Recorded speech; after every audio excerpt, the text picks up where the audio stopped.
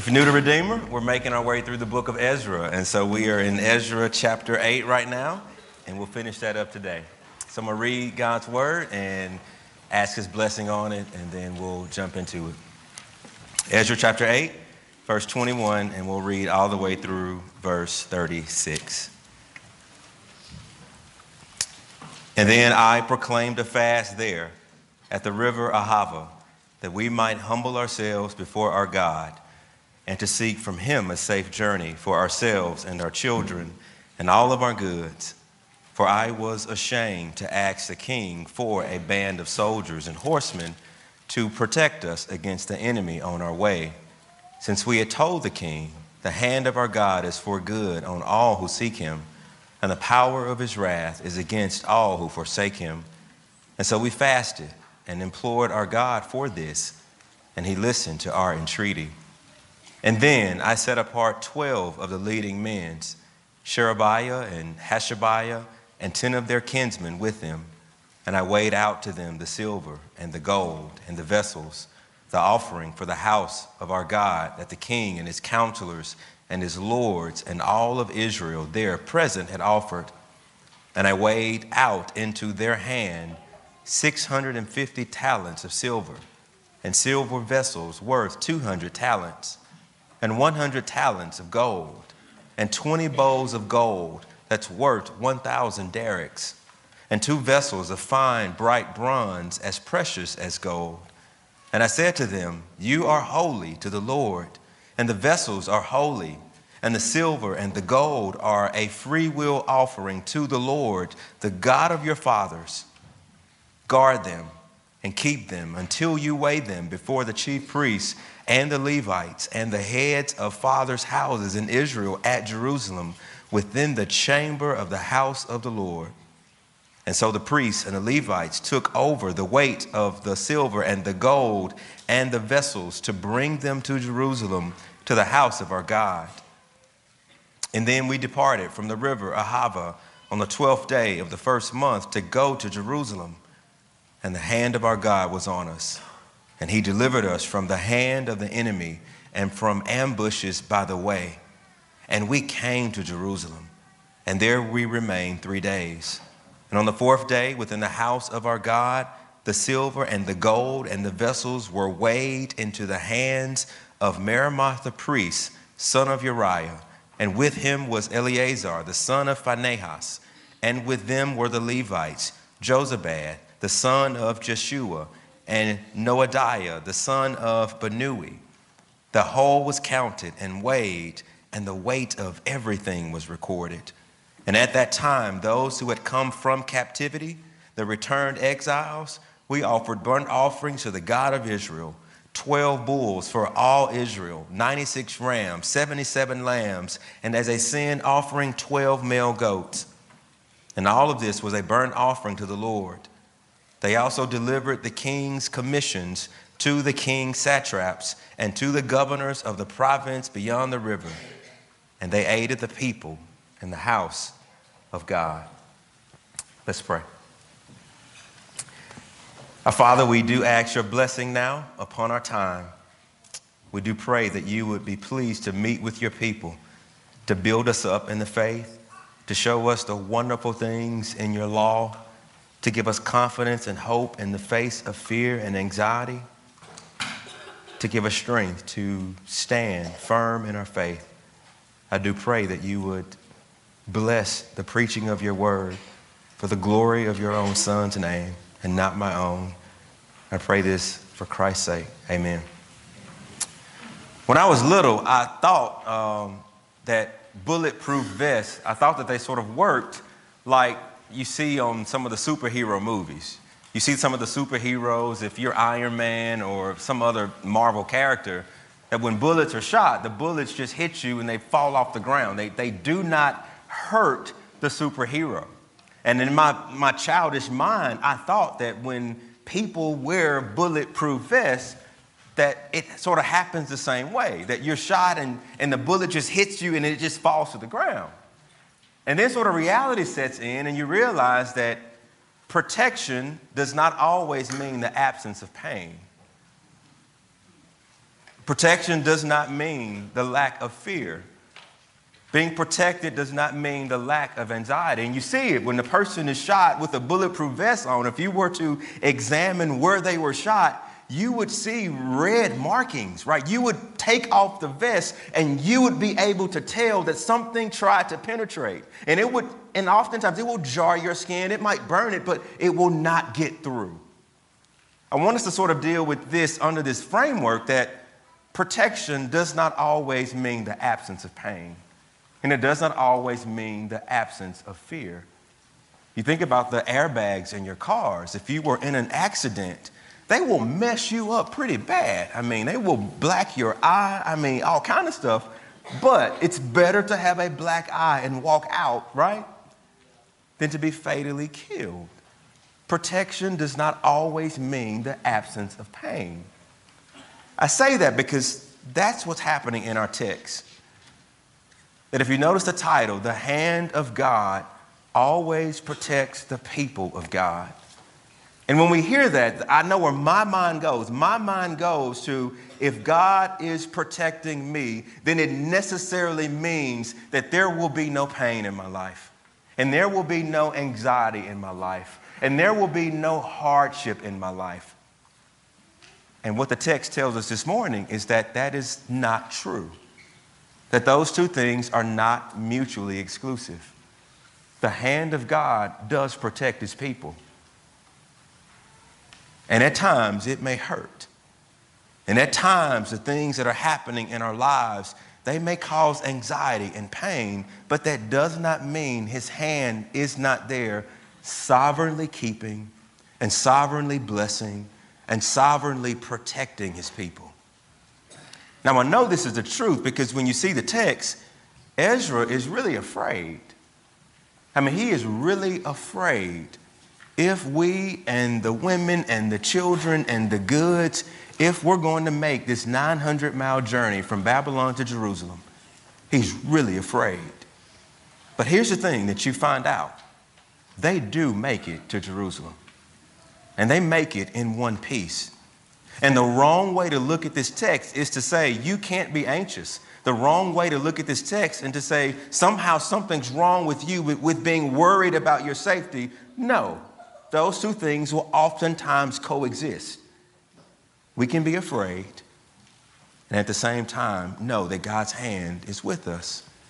We can be hurting and at the same time know that we're covered and kept by God. And that is the tension of the Christian life. It's living sort of between this already and this not yet. We're loved, we're being guarded, we're being kept. But everything that God is doing for us is not fully happening right now, right? That one day is coming, or he will make all things new, or he will defeat sin and sorrow and sickness and sadness, and then we will be able to fully and perfectly behold him as he truly is and as the world as it should be. But until then, we're kind of journeying along. And in the journey, there's going to be fear, and there's going to be pain, and it's going to be anxiety. And that's what I want us to look at this morning. I want us to look at sort of the bind that Ezra's in. And when I say Ezra, I don't just mean the man himself. I mean the people of God. He says, I proclaimed a fast, but he says that we. So notice there, he's doing this, but it is the entire covenant community that's leaving Babylon, that's getting back to Jerusalem. This is what they're corporately going through as a body. I want to look at the bind that they're in, and I'll explain that later. I want to look at sort of, if we're not careful in that bind, what's typically our first behavioral response to the bind. I want to look at that and sort of unpack that so that you and I can see that, hey, we're just like them. I want us to look at, the third point is the God that we need to behold in that space where we're in this bind that I'm going to talk about. That oftentimes we have to check ourselves and say, wait a minute, I'm a child of God. And because this is true, then this means that this right here is going on around me, but I don't have to try to fix all of this right now. That I can have an alternate posture that says that I can look up And the fourth thing I want us to look at is the God who beholds us. That this whole idea of them looking up, it was not a one-way street. It was a two-way street. That God Almighty himself was hearing them and looking after them, and then his hand was involved in making sure they got where they needed to go. So the first thing is the bind that they're in. That if you remember Ezra chapter 7, which was a few weeks ago, you remember what Ezra talked about. I mean, look at the end of Ezra chapter 7. Look at verse 28. Or 27. Blessed be the Lord, the God of our fathers, who put such a thing as this into the heart of the king Artaxerxes, who was not a Christian, to beautify the house of the Lord that is in Jerusalem. So Artaxerxes, he freely lets Ezra go back, and he sends him with a lot of stuff. And look at what he says in verse 28. And the same Lord, the God of our fathers, has extended to me his steadfast love before the king and his counselors and before all of his mighty officers. And therefore I took courage, for the hand of the Lord my God was on me. So right there, that's chapter 7. In chapter 7, he is proclaiming and believing, my God loves me. And the hand of my God has been upon me. And he has given me favor in the presence of a king. We are going home, baby. Right? That's chapter 7. Now, when you get to chapter 8, you get a whole different vibe, right? So first they get to this river, the river Ahava, and they get there and they get their first hiccup. They don't have Levites. Well, you can't operate a temple without the Levites. And so it's kind of one of those moments where it's like crisis mode. Wait a minute, how do we go there to build the house of the Lord and to worship in the house of the Lord, and we don't even have Levites who will assist the priests? And what does Ezra say? What does he say happened? I sent a group of men to this other person, and then the Lord sent us Levites. The hand of the Lord was upon us, and he sent us leading men. So you get hiccup number 1. In chapter 7, the Lord loves me. He's protecting me. He's with me. And then the next chapter, wait a minute, we don't have Levites. That was an internal problem to Israel, right? That was their fault. The Levites did not show up. Well, what you see in our passage this morning is there is a second threat, a second dangerous position that they're in.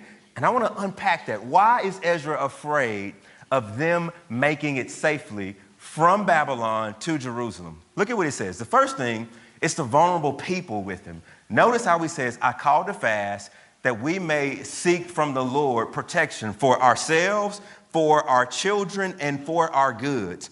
And so in that crowd, that's probably 3,000 to 6,000 people going back with Ezra, there are men, there are women, there are children, and there are senior citizens. That's the first clue that this journey is going to be hard. You ever try to take a road trip for 900 miles with kids, right? Or with grandparents who are older. It's just not going to be smooth sailing. It's going to be rough. That's the first piece of, he's worried. Can we travel across the desert, across the wilderness? We don't have cars. We don't have trains. We are iking and miking it, which is what our code word for using your feet. Or we're riding on beasts of burden. That's a hard trip. But it's not just the people, the vulnerable people. What you also see in this text is the valuable possessions. Now, notice right here when he starts to, I love Ezra, by the way. He pays attention to details. Look right over there when you turn to Ezra chapter 8, verse 26. Look at what it says. I weighed out into their hand 650 talents of silver, and silver vessels worth 200 talents, and 100 talents of gold, and 20 bowls of gold worth 1,000 derricks. So this is just, now, this is just the stuff that they had. This isn't the people who went in their homes and gathered everything they had, because they're being transplanted 900 miles. I'm packing up and I'm probably not coming home. I'm going to die in Jerusalem. So outside of this stuff right here, you got everything you could pack up and manage. You have that, parading it through the desert, parading it through the wilderness. Now, I put a graphic together. Jimmy showed this. Now, we don't use derricks. We don't use talents. And we kind of have to figure out, what is the weight? Like, what is this? Because these concepts are foreign to us. And so this is, you can Google, all right, if I'm wrong, it's Google's fault, not mine. I put that out there already. So silver, right now, if you bought a pound of silver, you're going to pay $260 for it. If you could afford a pound of gold, you're going to pay $17,000 to $20,000 per pound. And if you want to do gold by the gram, you're going to pay $50 per gram. Now, here's a conversion ratio. When you see talents, I added up the talents of silver, 600 plus the 250. That's where you get the 850 talents. Here's the thing. 1 talent is 75 pounds. Take that in. 1 talent is 75 pounds in our day. Now, you get 63,750 pounds of silver. Now, you have to multiply that by the conversion factor. How much is 1 pound of silver? 1 pound of silver is $260. You get $16,575,000 worth of silver. This is just the silver. Next slide. You got 100 talents of gold, 75 pounds to 1 talent. You got 7,500 pounds of gold. And you multiply that by $17,000 per pound, and that's being conservative. You got $127,500,000 worth of gold. The little derricks, that's $500,000. That looks like toy money compared to everything else up there, right? So you're walking through the wilderness with $144,500,000 worth of metal, right? That's 5 elephants of silver that you just parading through the wilderness. I drive a Honda Pilot. It's like a 2010 edition, and it weighs about 4 tons. It's like having a Honda Pilot that is solid gold. Going right through the wilderness. All right, you can kill it. Thank you. Now, here's the point. $144 million, 575,000. That's what they're carrying with them. And you know what? They don't have soldiers. They don't have the cavalry. They don't have weapons. They don't have guns. They got themselves. And on top of that, look at who he's afraid of in this text. He says, the enemy, the enemy. Look at it with me. Look at verse 22. For I was ashamed to ask the king for a band of soldiers and horsemen to protect us against the enemy on our way. Right there, the enemy, right there. Go down again to verse 31. Look at what it says. The hand of our God was on us, and he delivered us from the hand of the enemy and from ambushes on the way. You see, God's hand is releasing us, and we're going across the wilderness, across the desert to 900 miles with all of these women and these little kids and these senior citizens and $144 million worth of goods, and we don't have a military with us. And there's a real enemy out there who wants to ambush us. Now, I don't know who the enemy is. I know that we can't even keep a trailer back here without it being stolen. I'm serious. Like, we had a trailer that we kept stuff in. You leave it over there unattended, it's gone. We bought a house around the corner that the Licknesses stay in. We're right there. We put 2 or 3 air conditioning units in it because we put the unit there and no one's living there and someone cuts it and hauls it off. You see? That's the fallenness of the world we live in. People will capitalize off of opportunity. People will capitalize off the weak. And you got these people with these goods with no army walking through the wilderness. Ezra is afraid. And he is in what I would call the bind. And here is the bind. In chapter 7, he professed how lovely God was. In chapter 7, he professed how covenantally faithful God was. In chapter 7, he professed this hand of God that is upon him. And you know what's happening in chapter 8? What he professed is being tested. You say God is 100, huh? You say he clutch, right? He can get you home, right? You say he got your back. You say he's a provider. You say he's a protector. It's one thing to say it with our mouths, right? But it's a whole other thing to actually be in a position where we need you to protect us, Where we need you to show me you're covenantally faithful. Not when I'm in the king's house, but when I'm in the woods and I'm in the wilderness. I need to know that you're the same there and there. And that is the crisis. That's the bind he's in. He's professed this stuff, this lofty, good stuff about God in chapter 7. And in chapter 8, guess what? It's time for me to experience this hand. It's time for me to believe and trust in this hand. Can't we relate to that? Aren't we in the bind all the time? We come in here and we sing and we pray. We have our devotions and our quiet times. We know all of this stuff about God and we proclaim it with our mouths. It's a whole nother thing when you actually have to go and be patient with someone. It's a whole nother thing when you proclaim that he's a provider. But man, I can't pay my bills this month. You see how it works? He's in the bind. He's in the bind. He's in that place where what he has proclaimed has to be now experienced.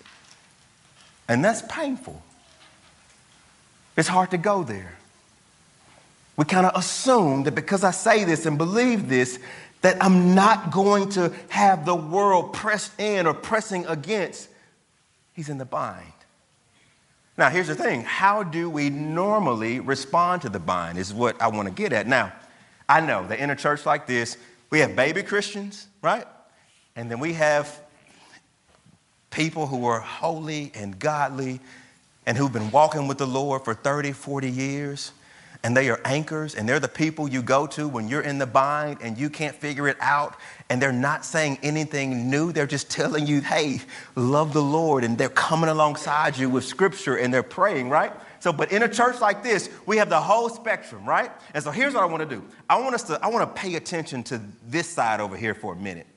If you're like me, my life is not together. I'm a pastor and I'm following the Lord, but when I get in the bind, I don't always act like a model pastor. And if you were to be honest with your own heart, you don't either. And so here is what happens in the bind when our faith is being tested. Here's what we typically do. Here's what I have to catch myself from doing. Let me phrase it that way. Let me show you what Ezra does, then I'll circle back. Notice what Ezra says in verse 22. Again, Ezra is a scribe. He is really, really paying attention to details. But notice what he says in verse 22. For I was ashamed to ask the king for a band of soldiers. And so in the midst of fear, in the midst of making it from Babylon to Jerusalem with the women and the children and the goods and no army, notice what he says. I was ashamed to ask the king for a band of soldiers. Now, don't overlook that. Because if he is telling you, I was ashamed to ask the king for a band of soldiers, you know what it means? It crossed his mind. It means that it actually crossed his mind to do it. And then something kicked in and said, no, you shouldn't do that. You just professed this. No, you're a child of God. And so shame set in. Shame always sets in when we behave in a way that is incongruent with who we think we are or who we should be. And the moment that there is a defect, that's where shame is birthed out of, right? And so here he's saying, I was ashamed. Shame set in. What does that mean? Here's the cycle. And if you're honest, I think it's in the text and I think it's in our lives. Here's the cycle. Chapter 7, God is mighty. God is strong. God is covenantally faithful. That's what you get. Chapter 8, the time of testing comes. Testing at the river, testing with the Levites, testing with making it safely. And then notice what's right here at the bottom, the temptation. What is the temptation? It crossed his mind. Wait a minute. Me and the king, we cool. And he got soldiers and he got horsemen. So maybe I can just go back and ask the king to send us a group of men that can escort us. And then shame sets in because he knows that, hey, wait a minute, the Lord is your protector, the Lord is your keeper. And so you see that, you see what happens. Profession of faith, temptation, the struggle to go and seek outside help from the king, and then shame. That's the cycle right there in the text. Now, if you don't believe this road was dangerous, you go look in Nehemiah chapter 2, when Nehemiah leaves and comes from the very same king. Nehemiah said, bro, you got to send me some soldiers. I'm not Ezra. Like he comes later and he basically asks the king, hey, can you send me some horsemen and some soldiers to go with me? That when Nehemiah goes in, he's like whipping people and stuff. Like they are totally different, right? They are totally different. Ezra's in the bind because he knows the moment I go back and ask the king for soldiers to protect, I undermine the very ministry the Lord has entrusted to me. He's put me in Artaxerxes' favor. And I have told Artaxerxes, the hand of the Lord is strong for those who love him, and his wrath is severe for those who hate him. So how can I now go and ask the king for armed troops when I've just told him that the Lord is strong? And so he's in the bind, right? That's where he is, right there. And so I think for us that when we're in that place, when faith is being tested, we're just like him.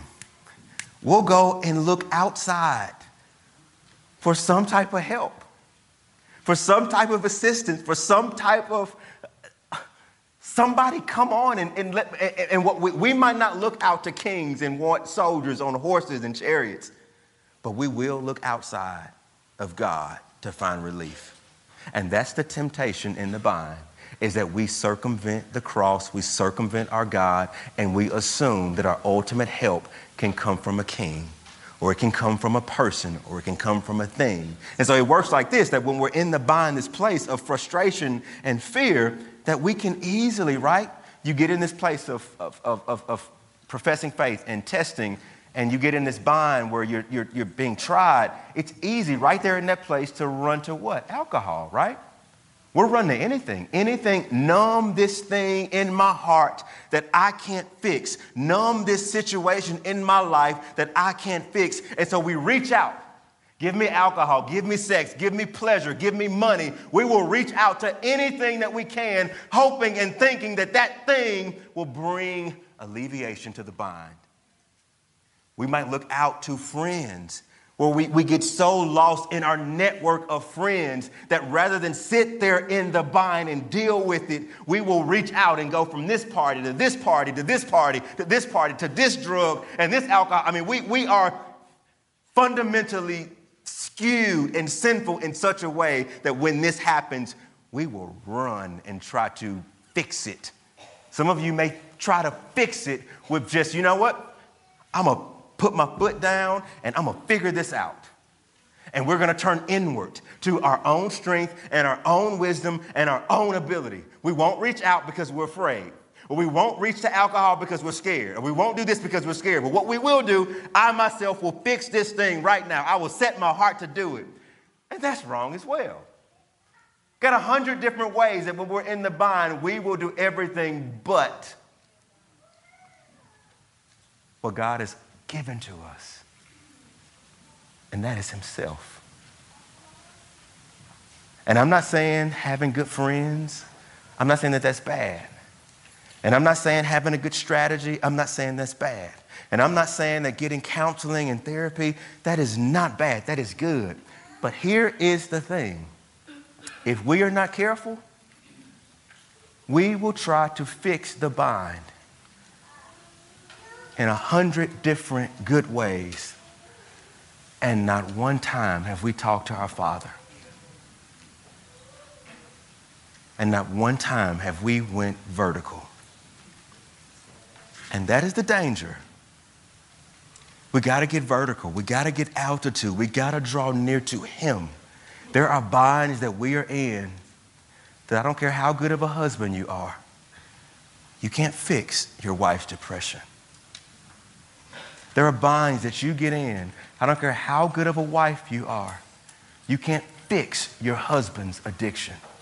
There are binds that we get in with our children. I don't care how good of a parent you are. The best schools, having them in Bible study, having them at church, sometimes those things won't fix them. Like God Almighty has to sovereignly, right? He has to do it by his Spirit and by his own hand. He has to get involved and fix this.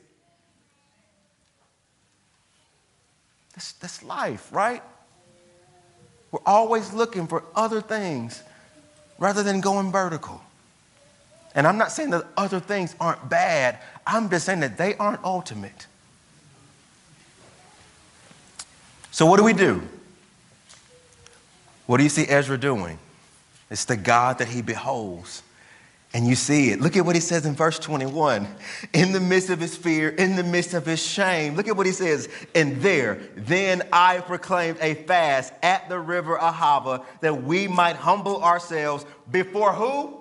Before our God. And seek from who? From him a safe journey for ourselves and our children and all of our goods. God had just gave him men to go with him. God had just gave him favor with King Artaxerxes. And you hear what Ezra is saying? You give me men, you give me favor, but only your hand can get me home.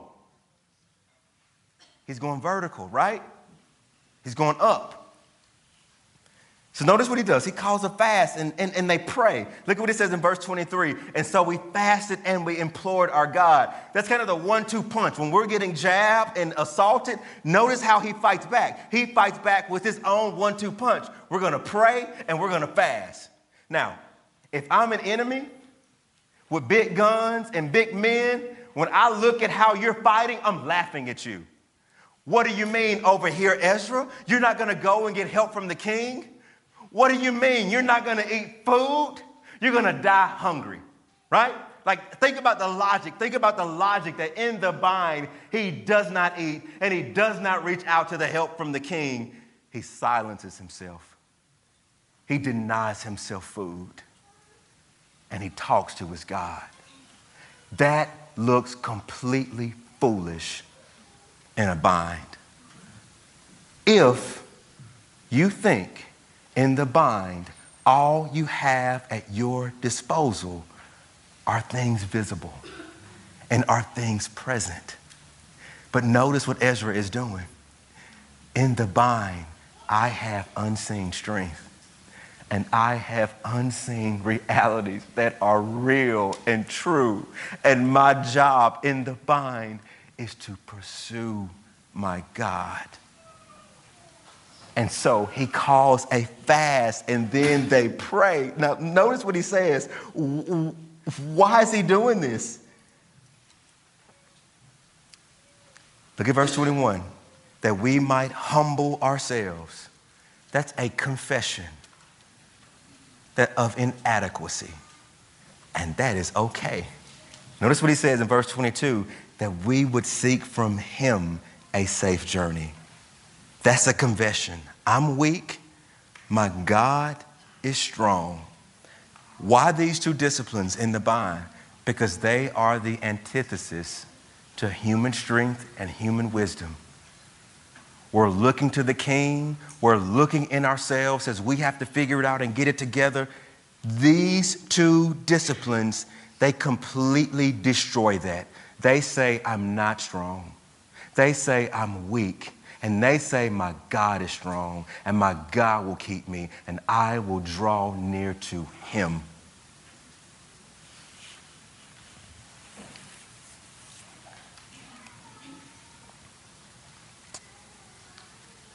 And so when the bind comes, we have a person at our disposal who delights in us. We have the freedom in the midst of the fear and the doubts and even the pain to turn our attention from what seems to be crushing and paralyzing and to gaze it upon him. And trust me, you and I will have to obliterate the inner lawyer in us that tells us, like, you have to fix this now. You can't do anything else until you solve this now. This thing is pressing in. It is the most important thing in your life. And we have to say, no, it's not. We have to have enough faith in the Lord to say, no, it's not. I can go to my God right now. And this thing that's pressing in on me, it's important, but it is not defining who I am. I can go before the throne of my God. And that looks completely foolish. To cast our cares upon the Lord. To draw near to him in his temple.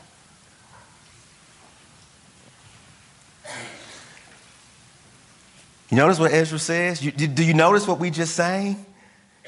And now I approach the throne and I have confidence.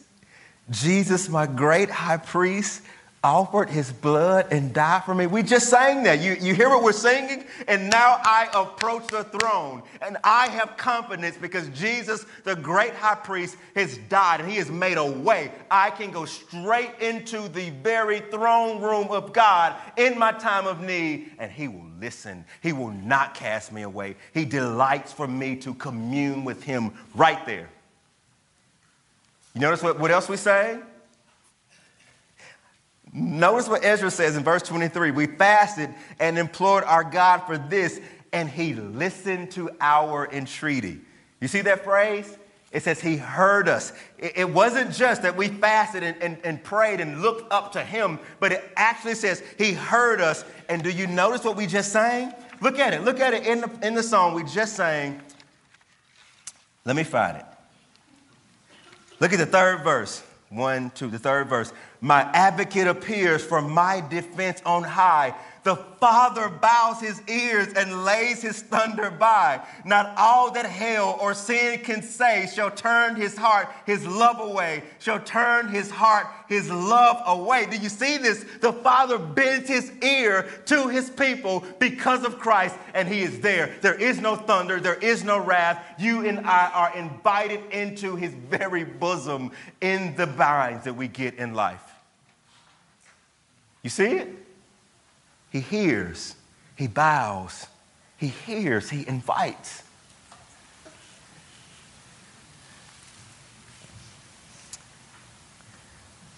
And this is what prayer and fasting, a part of it is. It's talking to our Father. It's crying out for help. It's communicating our needs and our longings and our desires and our hurts and our pains. We don't have to hide that from him.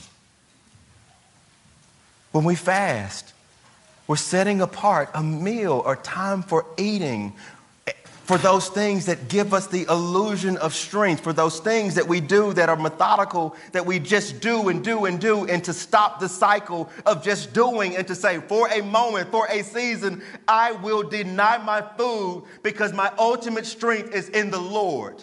And I will draw near to the Lord in fasting, right? And I know we don't talk about it a lot because I don't think we all do it a lot, but it is a spiritual discipline that is at our disposal. Where God says, I will hear, and you will draw near, and I will answer. And so it's a book over here it's a great book, especially the chapter on fasting. And it's by Donald Whitney. He has a beautiful chapter on fasting that I would commend to you. I was convicted, but also encouraged this week because I don't fast enough. I'm just wondering, like, man, how much stress and junk am I just working through on my own? Because I will not humble myself before my God and say, I can't do it. I need you. I need more of you. But my heart aches with the world and the things of the world, and yet I'm trusting the world to fix it. Let me stop and let me shed these things and all of these things that I'm trusting in. I need to trust in you, and I want to see more of you. And it is not to win your favor. Christ has secured your favor. This is a privilege that I have as a son to draw near to my God. And Jesus says, when you fast, your Father will see it, and he will reward it. I'm not going to tell you how to fast. I'm not going to tell you when to fast. But I will say that when you look at this text and the danger that they're in and the fear that they feel, the irony of it all is that he is at the river Ahava, where 3 days ago they had eaten food and fish and refreshed, and he's at that same river now saying, we're not going to eat. We need more of the Lord. We need to see this king who is enthroned. We need to see this alternate reality that is the true reality that we have been blinded from seeing through the worlds and the cares of the world. There's a book I am reading, and it's called The More of Less. And it's really a minimalist book. And so minimalist ideology, it basically says this, that as Americans, and not just Americans, as people, we have this problem with accumulating so much stuff. And so we get not one car, but two cars. Or you get not one house, but two houses. There's nothing wrong with having stuff.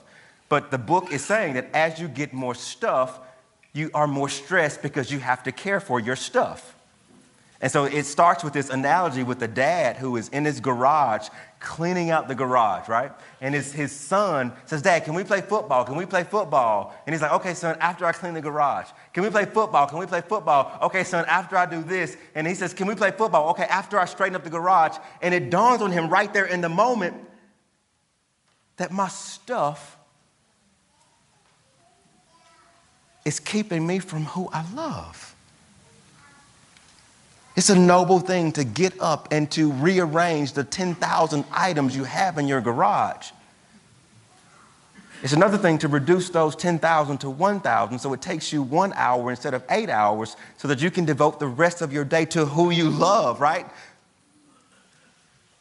I think this is what happens when we fast, right? We think about what we want to eat and where we want to eat and what time we want to eat. I think in our psyche, we just get so caught up with stuff that we're forgetting who we have right here. Fasting is shedding this stuff and this dependency on stuff and food and self for the sake of the one that we have. I'm going to close with this last point.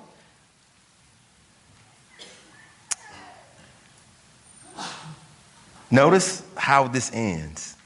It's not just that they are beholding and fasting and praying to God. I mentioned it earlier that it's a two-way street.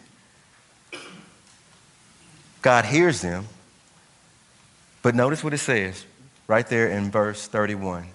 And we departed from the river Ahava on the 12th day of the first month, and the hand of our God was on us, and he delivered us from the hand of the enemy and from ambushes by the way. And we came to Jerusalem, and we remained 3 days. And on the fourth day, we went into the house of our God with all of our goods. So notice, God did not just hear them. God answered, and God helped. But notice what happens. Look at the order, which it kind of threw me off a little bit. But notice what happens right after verse 28. He says, so we fasted and implored our God for this, and he listened to our treaty. And look at verse 24. And then I set apart 12 of the leading priests. You see what's happening? He fasted, he drew near to God, and he came out of that fast and out of those prayers, and then action started right there. Then he knew what to do. But look at look at it. He says, I weighed out the silver and the gold and the vessels and the offerings. And then look at what he says in verse 28. And I said to them, you are holy to the Lord, and the vessels are holy. Look at verse 29. Guard them and keep them until you weigh them before the chief priests and the Levites and the heads of the fathers' houses in Israel at Jerusalem within the chambers of the house of our Lord. Do you see what Ezra's doing? He actually is talking in faith. He says, all right, this is what we're going to do. Let me get 12 of y'all. We're going to weigh this out and weigh it now. You're holy to the Lord. All of this is holy. And when we get to the house of the Lord and into his chamber, not if, he says, when we get there. And they made it there. But he made the declaration while they were still at the river, when we get there, what's happening? He is confident. My Lord heard me. My Lord will guard us and keep us. We will make it home. We will make it to Jerusalem. And not one single hair will be lost. Not one single piece of gold will be taken. Not one single person will die. And it is because the hand of our Lord got us there. Do you believe that, Christian? The God who saved you, he will bring you home. The God who saved you, who loves you in Christ, he will draw near to you. It's not an if. It can't be an if. The wrath is gone. You're beloved as a son or a daughter in the Lord. It's not an if. you will make it home. You will be safe. And even if you die, you will wake up into the very presence of the Lord. It is a win-win for all of God's people 100% of the time. He is faithful always to his people. And that's my prayer, is when we're in the bind, whatever the bind might be in your life right now, that you would draw near to your Lord and your God. And he promises to draw near to you. Not because I said it, but because Jesus has accomplished it. Let's pray. Father, I do pray that you would give us the eyes of faith and the hearts of faith to believe that you really are there and you really do care. That in those hard places in life, if we would but humble ourselves and draw near to you through Christ, it's a beautiful weapon in our armory, as one scholar talked about, praying and fasting and how often we don't use it. I do pray that you will make